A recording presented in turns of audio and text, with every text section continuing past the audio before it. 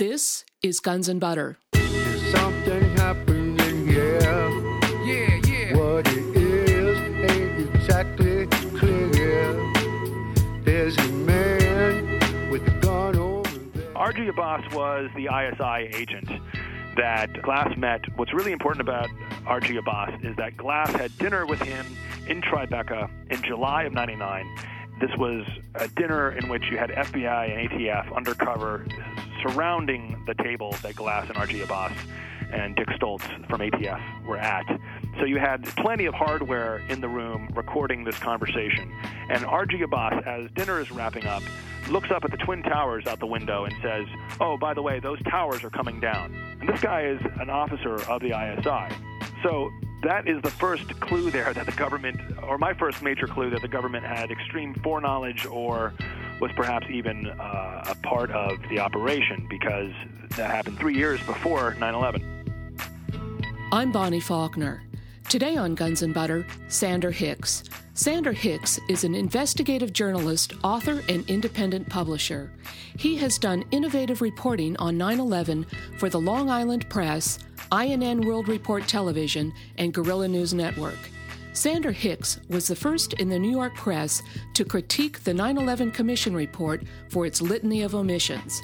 His new book, The Big Wedding, 9/11, The Whistleblowers, and the Cover-Up, is replete with first-hand investigative reporting of undercover agents, whistleblowers, and the 9/11 commissioners. He is founder of Soft Skull Press and took a leave of absence from publishing on September 10, 2001, the night before the attacks of September 11th, which ushered in an era of permanent war, rule by fear, illegal torture, and indefinite detentions, all justified by an attack that the Bush administration claimed was a complete surprise. Sander Hicks, welcome. Thank you, Bonnie. It's great to be on your show. I've just finished reading your new book, The Big Wedding, 9/11, The Whistleblowers, and the Cover-Up. You've interviewed in person several of the people who've been in the news over the past few years who've had prior knowledge of the events of September 11th, 2001. You begin the book with an introduction of yourself as the publisher from 1999 to 2001 of the first biography of George W. Bush, Jim Hatfield's Fortunate Son, George W. Bush and the Making of an American President. That's right. How did you come to publish this biography? It was just a little bit of gumption, a little bit of luck. I was the punk rocker who was running Soft Skull Press and trying to go from publishing stuff that was alternative poetry, alternative rock-oriented books into more of a new political vision for the left. I had done some books in 99 like Saving Private Power, which was a great progressive history of World War II. I had done a book called No More Prisons.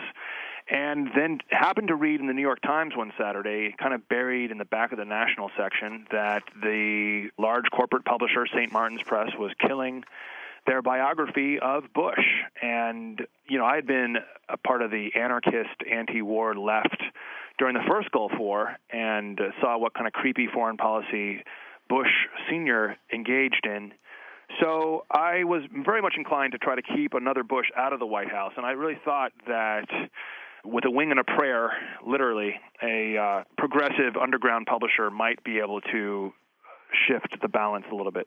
So I got a copy of the book, Fortunate Son, read it, found it credible, found it well-researched, couldn't really believe that the author was going through the torture of a character assassination in the mainstream media, and contacted the author and his agent and paid him in advance and attempted to reestablish his bona fides and attempted to simply present the book to the American people and say, you all make up your minds. Don't let the upper echelons of the elite ruling class media establishment tell you what is true or false about reality. You know, here's the book. We're supposed to have a First Amendment that gives the people the right, the free market, as it were, the right to determine what is a worthwhile book.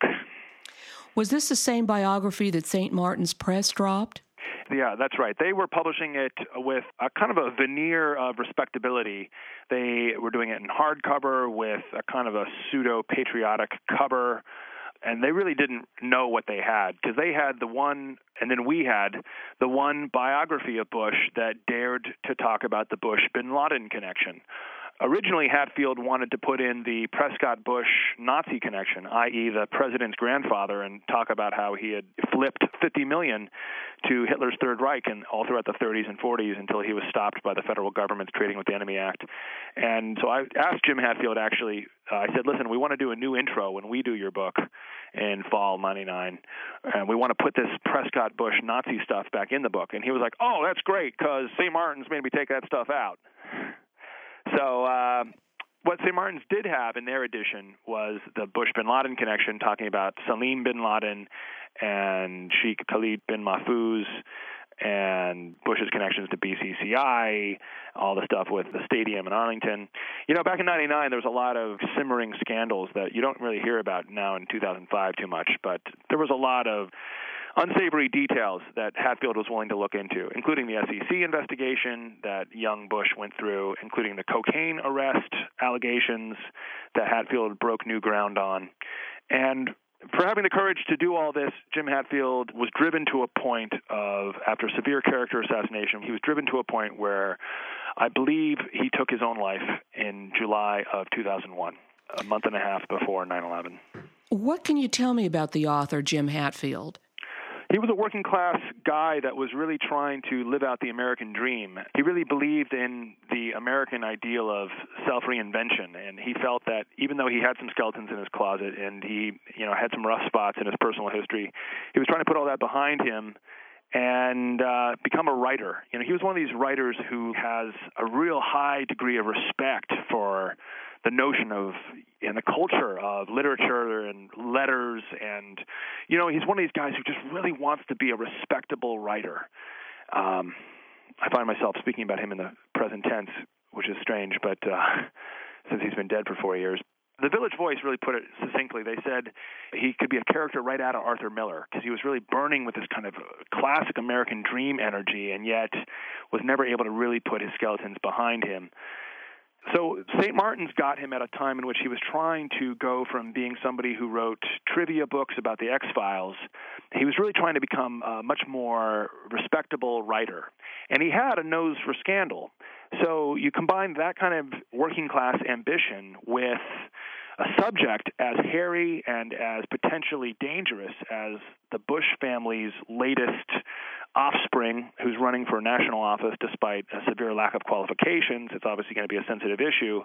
So you combine those two elements and then blammo, you had this situation in which the Constitution is effectively shredded because you have a corporate publisher, foreign-owned, major American publisher, suddenly saying we are going to burn this biography. And this is before Bush was the front runner, before he had really put McCain away as a competitor.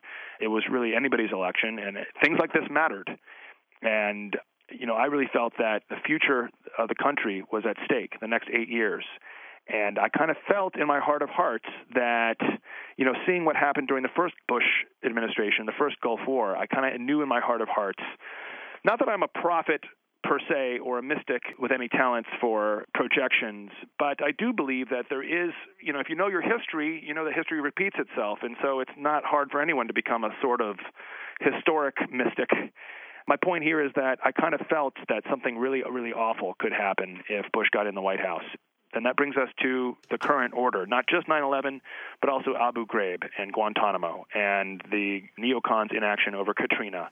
And it's almost like we, as progressive media people, it's almost really hard to keep up, isn't it? Do you feel like it's almost like we're traumatized and it's hard to get some big picture analysis, Bonnie? What is that famous quote, no matter how cynical you are, it's hard to keep up? Yeah. But my father has a quote. The thing about these pessimists is they're always right. That's a good one. Yeah. Well, I noticed that you dedicate The Big Wedding to Jim Hatfield. Yeah, you know why? It's the book that he would have written if he was still around. Oh, that's interesting. Now, you then published the book, and you and the author, Jim Hatfield, weren't you out on a publicity tour for the book during the 2000 presidential election? Yeah, let's see. 2000 was actually kind of hairy for us because we got sued.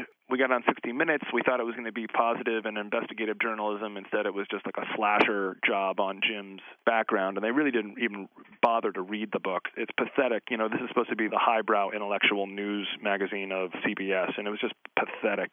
They just destroyed Jim and didn't even look at his research into Bush. And so right after that, we got sued by some associates of Bush's associates in Dallas. So 2000 was pretty rough for us. But in 2001, after Bush had literally taken the White House, we reprinted the book in June of 2001. And so, as you can see in the movie Horns and Halos, which is on DVD now too, we went to Chicago together in June of 2001 and relaunched the book, got a new distributor and new materials, and we started naming names, and we got really aggressive together, and we talked about some of Hatfield's sources of the Bush cocaine arrest being Karl Rove and Clay Johnson. We really felt we were stirring up the pot there, and we were really very excited. So in some ways, it's suspect that Hatfield died a month and a half later, and it was certainly creeped the hell out of me. And I took a leave of absence from Soft Skull Press that commenced, ironically enough, on September 10th, 2001. I was surprised to read in The Big Wedding that it was the night of September 10th, 2001, that you moved out of the Lower East Side of Manhattan. I know. Somebody's looking out for me because that was pretty creepy. I was living, only a couple of miles away from the World Trade Center in the Lower East Side, and after Hatfield's death, really kind of felt like this project I'd been on since '99 was now, completely rudderless, and I probably am guilty of pouring a lot of the focus of the whole publishing company into Fortunate Son, and so I needed to take a break and investigate the death, too. I'm something of a guerrilla journalist, so I just loaded up a van and went out to Arkansas and started looking under some stones and got access to the suicide note. I met the cop who found the body in the motel. And I really had to do that for my own sanity and for my own, my own ability to imagine that maybe he didn't commit suicide. It's certainly plausible in the context of Danny Casolaro, the investigator of BCCI, who died a mysterious death that nobody believes was a suicide in a motel room. This is not that, Bonnie. A lot of people ask me about this, and I don't think it's as open and shut as Danny Casolaro. I'm about 85% certain that Jim Hatfield did, in fact, kill himself. That was going to be my next question as to whether you were satisfied that he did, in fact, commit suicide. Yeah, but it's not my job to say I'm 100% certain, and it's not my job to tell people not to investigate it. In fact, for all the people that have engaged in loose talk about the speculation of a non-suicide suicide, I don't see anybody going down to Arkansas and reopening files and knocking on doors. And so talk is cheap. If anybody wants to go down there and do it, I'll help set you up, and you can do it. But don't tell me if you haven't done the work. Is Fortunate Son, George W. Bush and the Making of an American President, is that book still in print? Yeah, it is. In fact, it's the little book that could. It has continued to do well for Soft Skull, my old company, which I'm still a shareholder in. And yeah, I hear good things about it. In fact, there's a new edition with Greg Palast doing the intro. Oh, that's great. And then there's also a lot of information then in there about James Bath and the Bush family connection to the bin Laden family. Yeah, in fact, I break some new ground in Big Wedding, and for the first time in book form, quoted from the CBC's transcript of an interview with Bill White. And Bill White is the extremely antagonistic old ex-friend of James Bath, and so he knows all this stuff about James Bath's connection to the CIA. And most of your listeners probably know, but if anyone doesn't, it's important to remember the name James Bath, because Bath was the best friend of Bush in the early 70s. They were in the Texas Air National Guard together. They got suspended from flying status duty together at the same time on the same report. And Bath was bragging that he was working for CIA and interfacing with heavyweight Saudis. And everyone has heard that the $50,000 that Bath gave Bush was actually Saudi money, i.e. Salim bin Laden and Sheikh Khalid bin Mahfouz. And that's the stuff that made it into Fahrenheit 9/11, and well, it should. However, what I break in my book is that Bill White told Canadian Broadcasting Corporation that it wasn't just a measly $50,000, that Bath was actually controlling $6 to $7 million of Saudi money at the time. And that $50,000 that you referred to, wasn't that the seed money that George W. Bush started his first oil company with? Right. That was for Arbusto, which was the first of his many failures as a businessman. Sandra, what can you tell me about the 1972 Bush cocaine bust? Is there many details in Fortunate Son?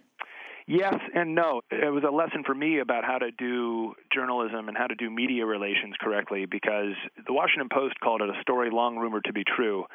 Jim Hatfield definitely broke some new ground on it in the sense that he cultivated sources inside the Bush campaign in 98 and 99 one of whom contacted him and wanted to make sure that he had all his facts straight and took him on a fishing trip, and that source turned out to be Karl Rove.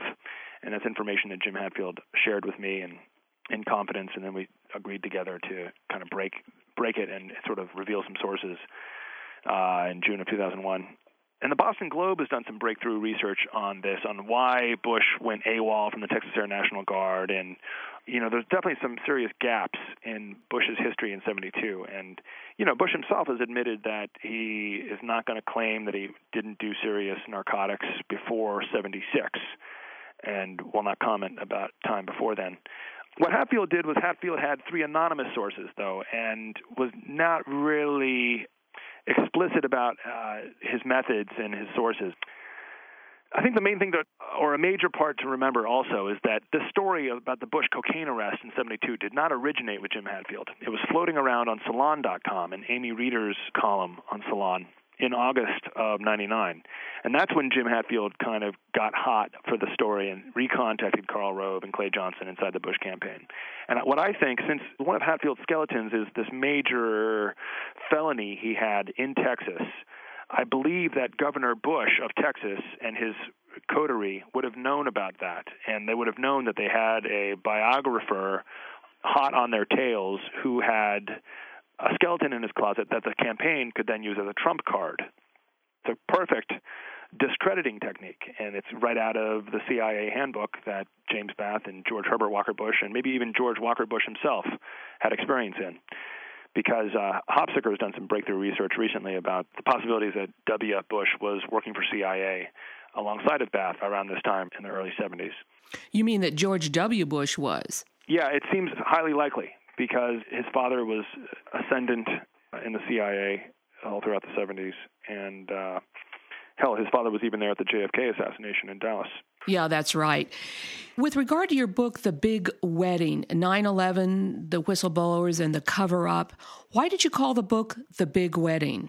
The Big Wedding was a code word that the so-called terrorists used about the attack, and I thought it was oddly poetic because if you think about William Blake's poem, The Marriage of Heaven and Hell, or you think about the Book of Revelations and the Whore of Babylon, and The Big Wedding was something I could kind of grab out of my research and sort of hold it up as a complex, poetic name that has several different layers of meaning. So the name itself sort of invites the reader to think of, to sort of go beyond and find different layers of meaning inside one term. Exactly. And what is the quote from William Blake? Oh, yeah. After I decided to call the book The Big Wedding, I went back and reread The Marriage of Heaven and Hell, and I actually found this great quote that it makes me think about Jim Hatfield and all the other whistleblowers who get their butts kicked for speaking the truth. Here's the quote from Blake. "Now the sneaking serpent walks in mild humility, and the just man rages in the wilds where lions roam." So I put that in the book right underneath the dedication to Jim Hatfield, because not only is this the book that Jim Hatfield would have written, but it's the book I think that a lot of people in the book would have written, and I kept on finding almost like residues or ghosts or living spirits. How to put this in a most succinct, respectable way? I kept on finding whistleblowers that were just a lot like Jim Hatfield. People that were working class, they were ambitious, they were truthful, they were almost naive to think that just by speaking the truth you'll survive and get somewhere in this world and defeat this monstrous snake-like system that is in power in this country and on this planet. I'm speaking with investigative journalist, author, and publisher Sander Hicks. The Big Wedding, 9/11, the Whistleblowers, and the Cover-Up. Today's show is Part 1. I'm Bonnie Faulkner. This is Guns and Butter. Sander, in your first chapter in The Big Wedding, Randy Glass, Wise Guy and Spy, you refer to something called Operation Diamondback. What was Operation Diamondback? Operation Diamondback was an operation that was a part of the Joint Terrorist Task Force. You had people from FBI, ATF, and Customs working with street-savvy informants like Randy Glass down in Florida, infiltrating international arms deals. Now, Glass's background is that he was a wise guy in the sense that he had some loose, vague connections to the Gotti family and the Gambino family, and he was a jewelry con man. And so he had to go to prison. He got caught after a lifetime of being a con man, and a very talented one at that. As you can see on this Dateline NBC piece, Dateline did a piece in which he walks into a store and he comes out with like a handful of diamonds. He was able to like convince some guy to give him diamonds on credit. But anyway, Glass eventually got caught and decided to work for the feds to get a reduced sentence. He had a connection to an Egyptian arms dealer. And so that's basically what set up Operation Diamondback. It was built on the fact that you had a very talented informant who was so embroiled in the international criminal underworld that he could act as a door to FBI and ATF infiltrating international arms deals. Unfortunately, the Egyptian arms dealer, Dia Moishan, set the whole operation up with Pakistani arms buyers that were linked to the Pakistani ISI. And if you know your history, you know that the ISI have been the darlings, or you could say the bitches, of the CIA ever since the Mujahideen Soviet Civil War. And Covert Action Information Bulletin likes to call it a client relationship, in the sense that the CIA is almost like the client or the pimp, and the ISI does their bidding and works for them. So you had an operation in which low-level intelligence, law enforcement, ATF, and FBI were basically going where they should not go, where the CIA traditionally does not like them to go, and that became very evident. At the end of the operation, the criminal court complaint was sanitized. Instead of them going after these guys when they made the arrests and being able to say Pakistan, be able to say arms buyers who want anti-aircraft missiles and nuclear weapons, the CIA put pressure on the FBI and the ATF and forced them very successfully to sanitize the complaint. Instead of saying Pakistan, it said a country, and instead of saying nuclear components, that was just off the table. So you had this extremely dangerous situation by which the Pakistani ISI wanted to buy nuclear components and major weaponry from international dealers. But when FBI and ATF really wanted to go after the Pakistani ISI, they were not allowed to. Now, Randy Glass was working as an informant for the ATF and the FBI, isn't that right? Yeah, because he was working for the Joint Terrorism Task Force, which involved David Frasca of Florida, who we'll talk about in a second, I'm sure. Exactly. Now, who was Raja Ghulam Abbas? Yeah, R.G. Abbas was the ISI agent that Glass met. What's really important about R.G. Abbas is that Glass had dinner with him in Tribeca in July of 99. This was a dinner in which you had FBI and ATF undercover surrounding the table that Glass and R.G. Abbas and Dick Stoltz from ATF were at. So you had plenty of hardware in the room recording this conversation. And R.G. Abbas, as dinner is wrapping up, looks up at the Twin Towers out the window and says, "Oh, by the way, those towers are coming down." Earlier at dinner, he had said stuff like, we would have no problem killing this entire restaurant full of Americans because it's full of Americans. And this guy is an officer of the ISI. So that is the first clue there that the government, or my first major clue that the government had extreme foreknowledge or was perhaps even a part of the operation, because that happened 3 years before 9/11. Now, this Tribeca restaurant, isn't that owned by actor Robert De Niro? Yeah, Tribeca Grill, that's right. And isn't it located just north of the World Trade Center Twin Towers? Yeah, right where they used to be, that's right. So the restaurant was basically in the shadow of the towers. Exactly, and that's why R.G. Abbas, only had to look up, and it seemed kind of natural to make this confession or prediction.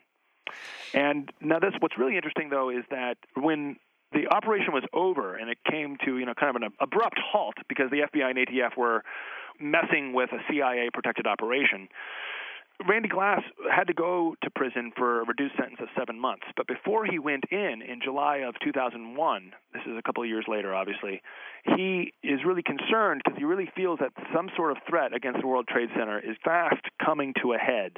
So he writes a note, very similar to Delmar Vreeland. He writes a note, and he kept copies of it, and he showed me copies.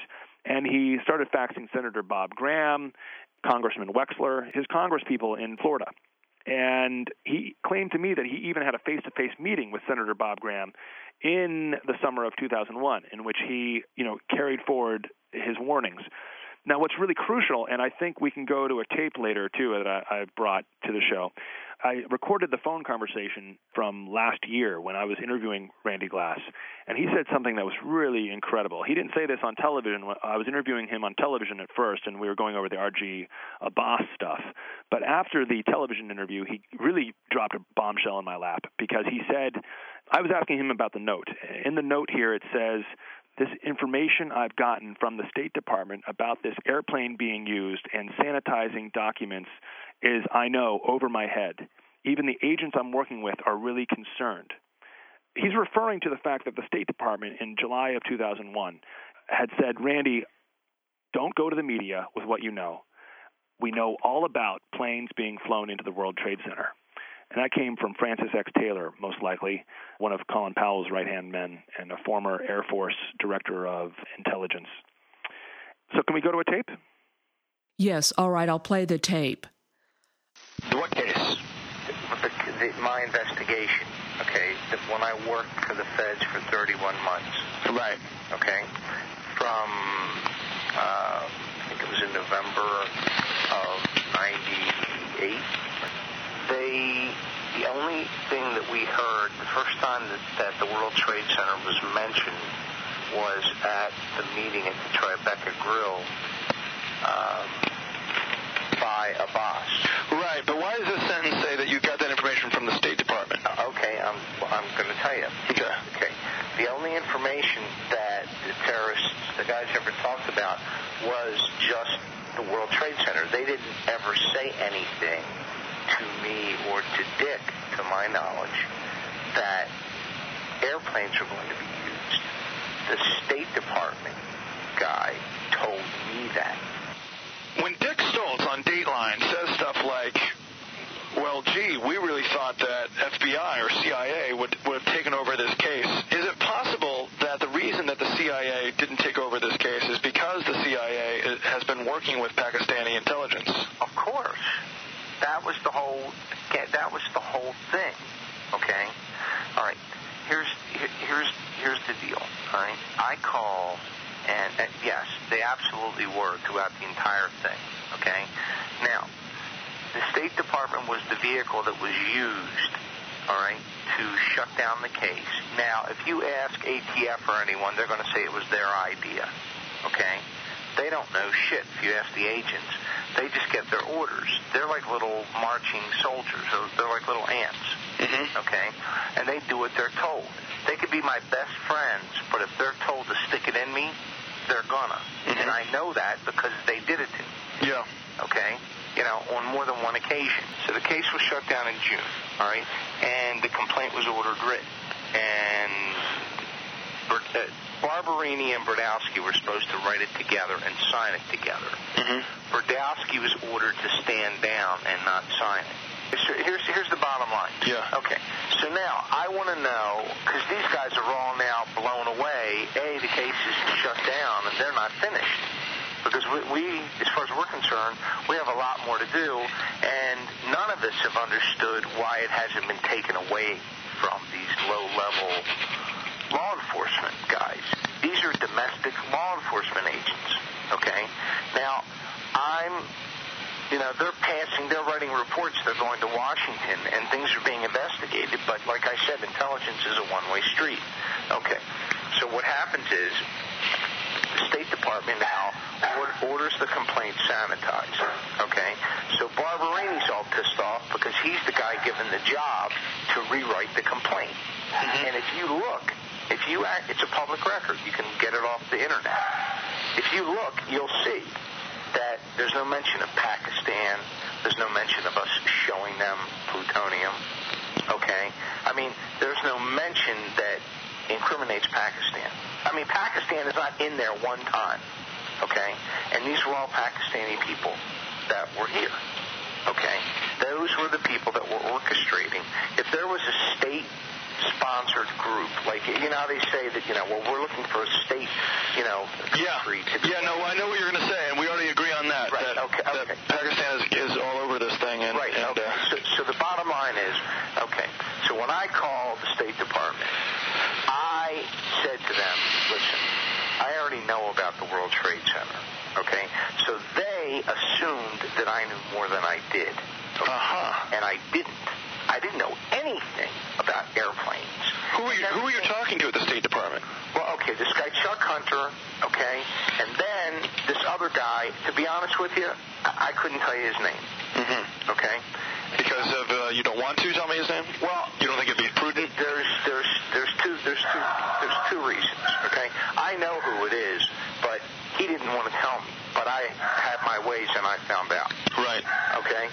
So the bottom line is that if you check, and I've told so many people this, all you have to do is pull my phone records. I'll sign any release. Mm-hmm. Okay. There were at least 6 phone calls, and we're not talking 30-second, hi, how are you, I can't talk about it, goodbyes. Mm-hmm. I'm talking about lengthy phone calls. Mm-hmm. Okay. At least a half a dozen. Okay, so you bluffed, and you sort of pretended like you knew more than you did, and then what did they tell you? But I didn't even really have to do that. I just said what I knew. Yeah. I said, look, listen, I know that the World Trade Center is going to be attacked. Right. Okay. All right. And then this guy said to me, Randy, listen, you cannot mention any of these things, especially, airplanes being used to fly into the World Trade Center. And when he said that, I almost fell off my fucking chair. Okay? I mean, you have no idea. I thought I was going to wear the tape out. Was that Chuck, or was that the other guy? No, the other guy. Uh-huh. Chuck is a lower-level guy, I come to find out. Now, are these State Department intelligence people or CIA people? Because the CIA is underneath the State Department. Okay, all right. Well, as far as I know, these are State Department people. However... What division of State Department? Who the fuck knows what they are? Let me tell you something. But these guys are they're at the operative level. Black Ops. Exactly. Okay? Yeah. Listen to me, okay? I called, all right? You could check. That's why I'm saying, pull my phone records. I must have called 50 different State Department people until I found somebody who knew who I was, who knew my name, and knew what was going on. I had no idea how big the State Department is. Okay? Yeah. I kept calling this branch of it, this branch of it, this branch of it, this branch of it, trying to find a way to break through, okay, into somebody who would understand who I am and what I'm talking about, okay? And finally, with the threat of going to the media, I got through, and people started talking to me. And this guy tells me, what's happening. Okay, and he tells me what the deal is with Pakistan. Okay, so I get all this information from them, and, I don't hear back from them. I speak to them about a half a dozen times, okay? They realize I'm keeping quiet. I don't say anything to anybody, right? But I'm going about contacting all these different people, such as the only way I got to Bob Graham was through Klein. Okay. Okay, and Klein he lived in my development, okay, and he is a Florida State Senator. Okay, so I called Ron Klein at his house and didn't tell him what it was about, okay, because I kept getting the door shut in my face. Mm-hmm. So I called Ron up. I said, Ron, hi, this is Randy, your neighbor down the street. Nice to talk to you. Listen, I got a legal issue I need to discuss with you. He says, how much time are you going to need? So anyway, I'm just trying to give you back. Yeah, no, that's good. That's good. I like that. I've heard that one, though. And Klein is on that news piece where he confirms Graham, because he called Graham back. Once he put me in touch with Graham, he called and laid all the information on Graham. He called Graham's office back 3 weeks later, okay, himself, all by himself, nothing to do with me, prodding him or anything. And he says on camera and they told him that the information that I gave him, that he gave to them, was being processed through the intelligence agency. Right. Now, what about the fact that Bob Graham was meeting with General Ahmed of Pakistani ISI on the morning of September 11th? No, please. Listen. You could speculate until you're blue in the face. I'm not speculating. That's a fact. Okay. No. Him and Porter Gross. Okay. Now, listen, I know that. And what I'm trying to tell you is that the whole thing is one big hush-up, okay? Just like the Warren report with the Kennedy assassination, the magic bullet bullshit. But what's a hush-up? Okay, listen. came that eventually there was going to be an investigation, they could have named the guys before it happened who was going to sit.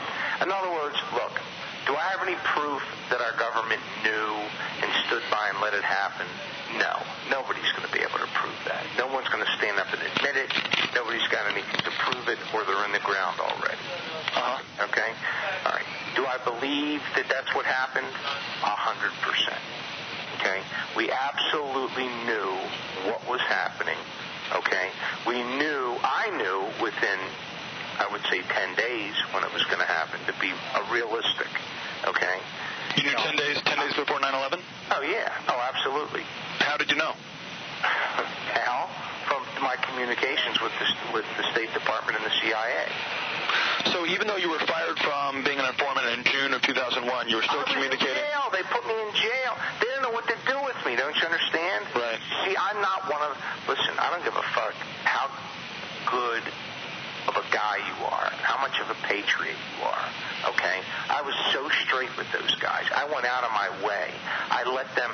My wife, who was never in any trouble, who's a multi-millionaire 10 times over, okay? Her family's worth $200 million. They're in the shipping business. Check them out. Klebanov, okay? We had a large house. We were living in about $800,000 house, having a $2 million house built when this was going on. She allowed, and she owned the house, she allowed the feds to use her house to come in and wire it 3 hours before the bad guys were coming into town for a meeting. She would go to the supermarket and buy a fruit platter, bring it, I'd introduce her, so they would feel comfortable, right? Okay? Then the idiot feds, when the $32 million was supposed to come, well, they wanted to have a joint signature, okay? So Dick Stoltz, who was my undercover guy, his name was Ray Spears, was his undercover name, was going to be a signer, okay? And Mohammed Malik. They each put up $500 into when I say my wife's corporate checking account. Because you can't have, in the state of Florida, a dual signature checking account unless it's corporate. So the feds didn't even know that. So now they've got Malik, got on a plane, flew down here. They're in crunch time. My wife volunteers, okay? She's in no trouble, okay? Never in her life. Stands up, and believe me, was petrified of this whole thing, okay? Stands up, allows them to use her corporate information. Her corporate information, which is her personal information also, is sent to Al-Qaeda people and Bin Laden's people and the Taliban and the ISI, okay? And when they say that the $32 million was never sent, that's 100% lie. I know for a fact. And so do the local agents. The FBI does anyway. So the money did come in for the guns? Absolutely, yes. Yeah. $32 million hit the bank in New York to be routed to First Union Bank, which is now Wachovia. Okay. Where'd the money end up? The State Department bounced it back. They sent it back because they made a deal with Pakistan. Okay, don't you understand? They had to protect Pakistan at all costs. So for that money to come through, okay, came from a bank out of Qatar, okay, but it was linked to the ISI. Yeah, right. Okay, so they didn't want to embarrass them, so they had to bounce the money back and say that the money never came, which is what the complaint read. Right. Okay, the whole thing was a whitewash. Good, Randy. We'll talk more soon, okay? I'm speaking with investigative journalist, author, and publisher Sander Hicks. The Big Wedding, 9/11, the Whistleblowers, and the Cover-Up. Today's show is Part 1. I'm Bonnie Faulkner. This is Guns and Butter. You mentioned in your book that at this dinner at the Tribeca Grill, when Randy Glass is having dinner with this Pakistani arms dealer who points up to the towers and says those towers are coming down, you mentioned that there were actually a good dozen FBI terrorism task force officials that were seated at different tables. Right. And this was all being recorded, right? Yeah. And those guys are not all bad guys, too. I talked to one of the guys that was involved in Operation Diamondback, Steve Barberini, And he said, I can't talk to you. You got to talk to the official spokespeople. And I was like, I don't want to talk to the official spokespeople. I'd rather talk to people on the ground. And we started talking about this stuff.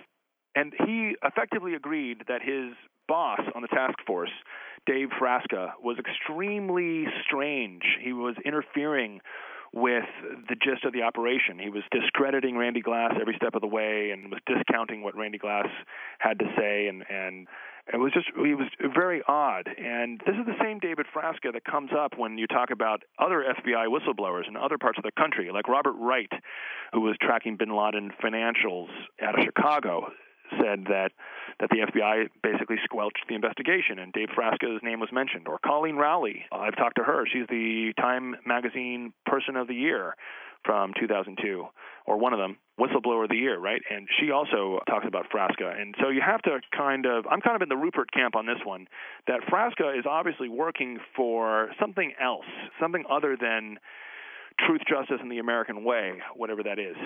Rupert speculates that perhaps Frasca is CIA or a CIA mole inside of FBI, which is a process called sheep dipping. Colleen Rowley didn't think it was CIA, and I'm not certain it's CIA. It could be something else. It could be some sort of international force that's extremely stealthy and extremely powerful. It could be the international financial capital. I'm getting ahead of myself because I'm talking about materials that's in Chapter 9 of the book. Sander, David Frasca became well known after 9/11 because, as you've pointed out, he thwarted Colleen Rowley's investigation. He thwarted other people's investigations into the coming events of 9/11.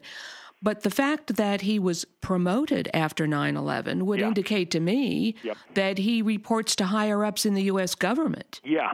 And you know what? When I was talking to ATF's agent Steve Barberini, he assumed Frasca had been demoted.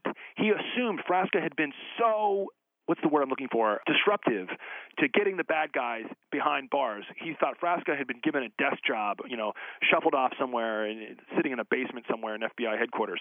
And I said, you're right, Frasca's in FBI headquarters, but he's not in a dead-end desk job. He's now promoted to number 3 in charge of domestic terrorism. And Barberini said, you're kidding me. And I said, nope. And Barberini was like, well, that's why I fight, to stay on the bottom. I just laughed. I was like, yeah, but if you're a real patriot, and you really want to do your job, then you might have to expand your paradigm, my brother.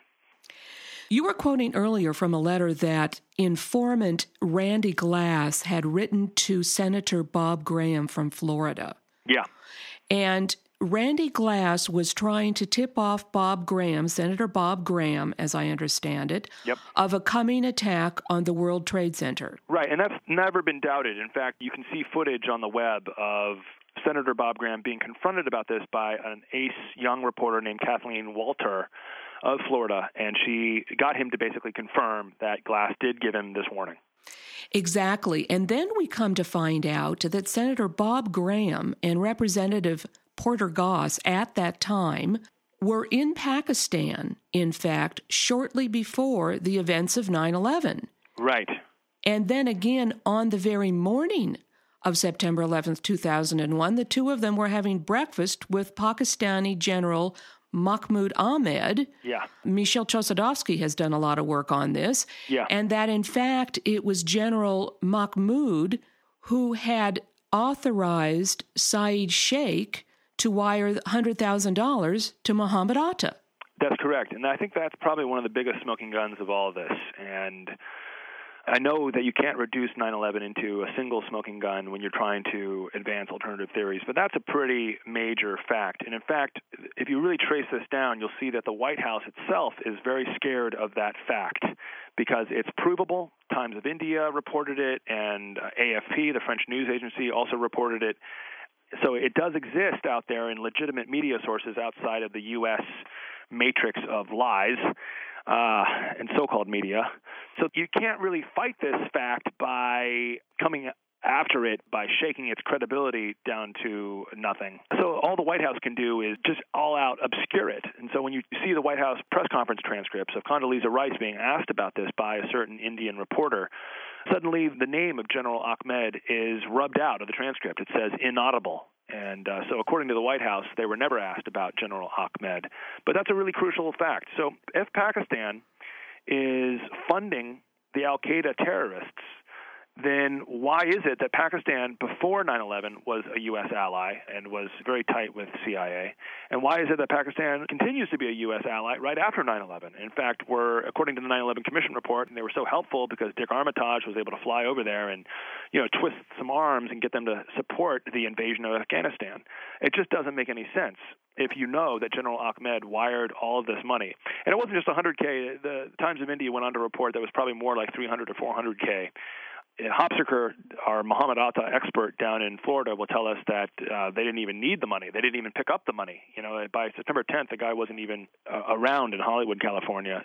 He was, already flying up to, I believe Atta spent the night in Portland, Maine, and then got on the flight the next morning very early. Well, the wiring of the money. Oh, and by the way, Saeed Sheikh was convicted for the murder of Wall Street Journal reporter Daniel Pearl, wasn't he? Yes. So that is consistent with my main thesis of looking at this in terms of international financial capital, the confluence of globalization and fascism, seeing 9/11 and what's going on here as part of an incredible big lie. And, of course, the big picture on the whole thing is the involvement of the U.S. government at the highest levels. Yeah, that's right. Sander, before we leave the meeting at the Tribeca Grill and Randy Glass, could you describe in some detail what the sting operation was? This was a 30-month sting operation, wasn't it? Right. Weren't they posing as arms dealers? Yeah. Weren't they set up with a whole warehouse full of armaments? Yeah, when you're working undercover for ATF and FBI, you have the entire Defense Department arsenal at your disposal. I guess that's an advantage. And so when you want to look like you're an arms dealer or an arms supplier, because the Pakistanis were the buyers, and Glass and his undercover partner, Dick Stoltz, who he looks kind of like the ATF's version of Charles Bukowski. He's got a real rough-looking face, and if you saw him on the street, you'd probably be like, oh, that guy's probably a mafia-connected arms dealer. Well, anyway, Glass describes himself as an adrenaline junkie, and he loved the acting parts of this. He loved going undercover for ATF, and it's important to note that the FBI loved him. Steve Brodowski, in these court transcripts, talks about how Glass's sentence should be severely reduced because he showed valor, he showed a willingness to put himself at great personal risks to go get these bad guys. And one thing about the armaments, though, is that you can see on the front cover of my book, it's the only high-resolution photograph there is of R.G. Abbas holding up a Stinger anti-aircraft missile.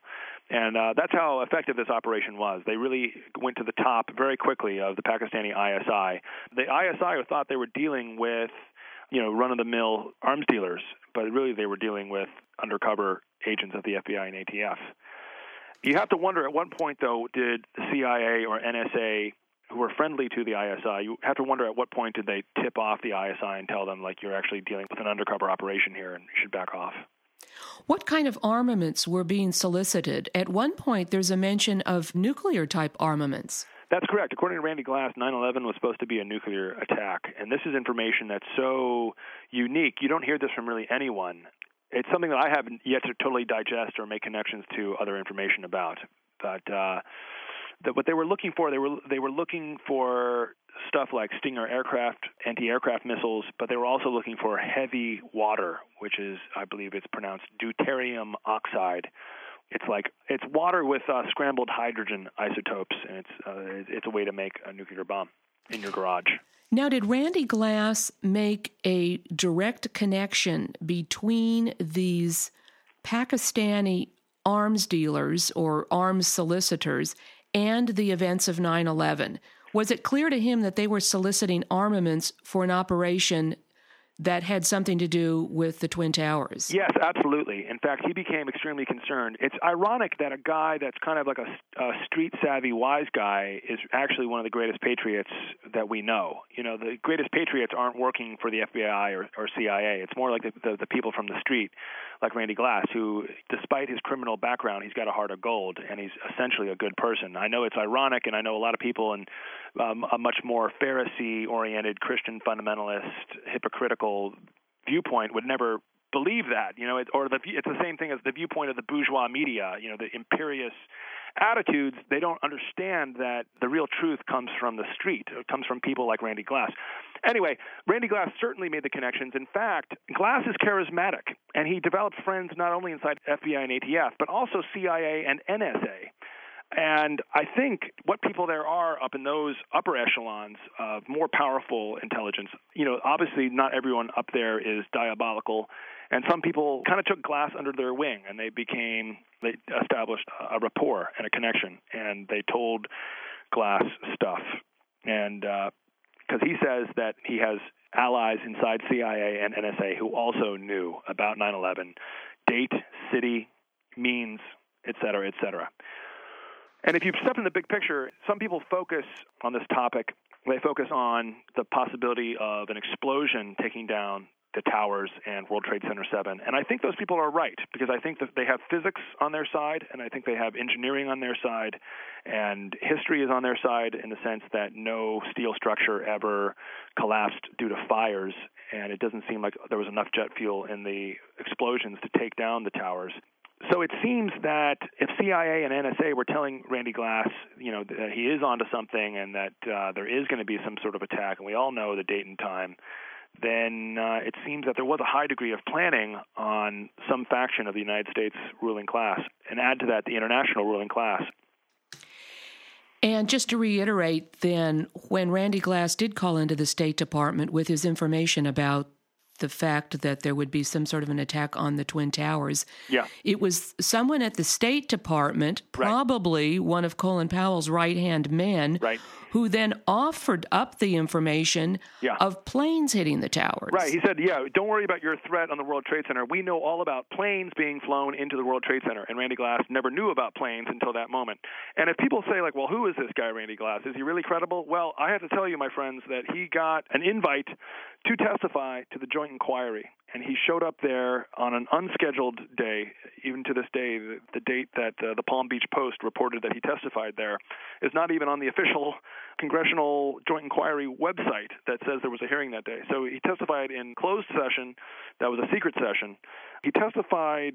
It's illegal to record this, and so it's funny that he told me that he had a recording device placed in a very private part of his body, hidden in his rectum, and recorded his joint inquiry testimony. And he told them everything that he knew. He spoke with a refreshing degree of candor. Refreshing because it's so rare in this world, in the media and the government, that anyone would speak with such honesty. And he said, this is what we knew, this is what I knew, and now it's up to you to prosecute the guilty. He said, who's going to stand up? Who among you has the courage to stand up and to act on this truth I just told you? And absolutely no one in that body stood up and was willing to act on this high degree of foreknowledge that he had just told them. And was this a Senate committee? This is the joint inquiry, so this is Senate and Congress. Oh, that's right. So it would have been the Senate and the House. Right. And that was their investigation into the events of 9/11. Right. You remember this. This is the congressional report that had 28 blank pages because there was some stuff in there that was too sensitive for public knowledge. Exactly. So much for transparency in government, right? The Iron Curtain fell, and Václav Havel, and remember all that stuff, the Velvet Revolution, and they were always talking about, we need transparency, like the U.S. We're sick of this Stalinist communism with no transparency. We need to have democracy and transparency and openness. And when you look at Project Censored 2006 edition, they talk about one of the main stories that's been unreported in the past couple of years has been that under the Bush administration, it's extremely more secretive. And the FOIA requests, for Freedom of Information Act, for reporters such as myself that like to file Freedom of Information Act requests and get information on a certain topic, the FOIA request rights and privileges have been severely rescinded recently. That's right. How are former intelligence operatives and informants treated after being used by a U.S. intelligence establishment? They're either killed or discredited or set up with false pedophilia charges and sent away for life. And the pedophilia stuff is a pattern they use a couple of times, and I could go into specific instances. But they're always treated very roughly, and there's supposed to be laws on the books in this country about the Whistleblower Protection Act. But those laws are there for a reason, and I support those laws, because when you have the courage, the rare virtue to stand up to a gigantic institution that is dedicated to death and secrecy, and you say, this is the truth, this is what I know, the world deserves to know it, the media deserves to have access to my information so that they can report it. And then they're met with a deafening silence. The FBI is an extremely corrupt organization in this country, and extremely secretive. We could talk about so many different things. We could talk about the 93 World Trade Center bombing, which they probably knew about in advance and probably helped happen. We could talk about the Oklahoma City bombing, in which they withheld 2,000 pages of documents that they had on Tim McVeigh up until the date of his execution.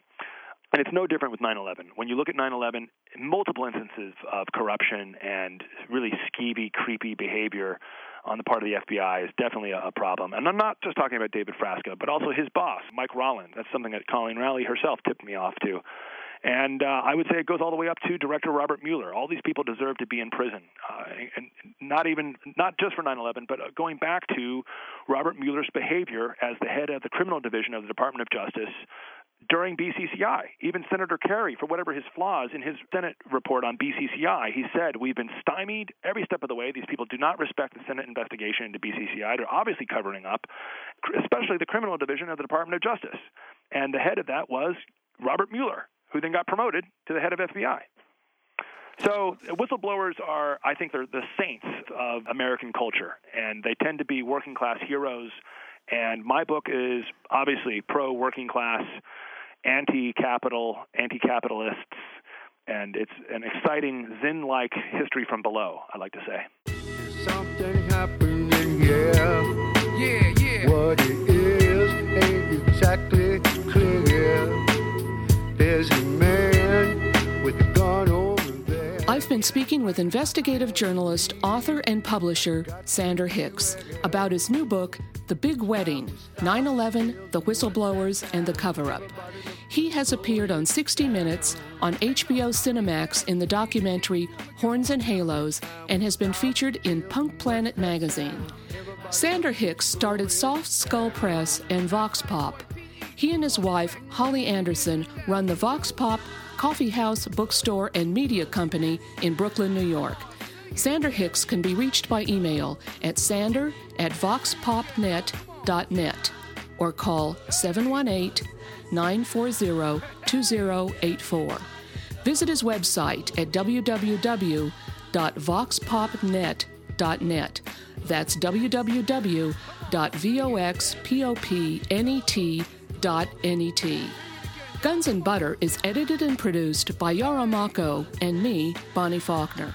To leave comments or order copies of our shows, call 510-848-6767, extension 628. Email us at faulkner@gunsandbutter.net or visit our website at www.gunsandbutter.net.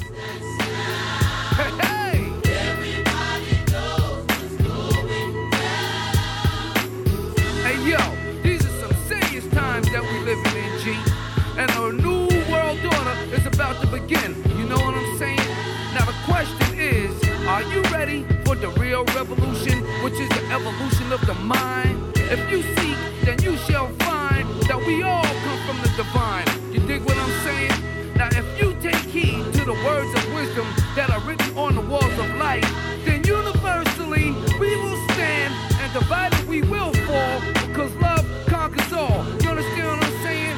This is a call for all you sleeping souls. Wake up and take control of your own cipher, and be on the lookout for the spirit snipers trying to steal your light. You know what I'm saying? Look what's inside yourself for peace. Give thanks, live life, and release. You dig me?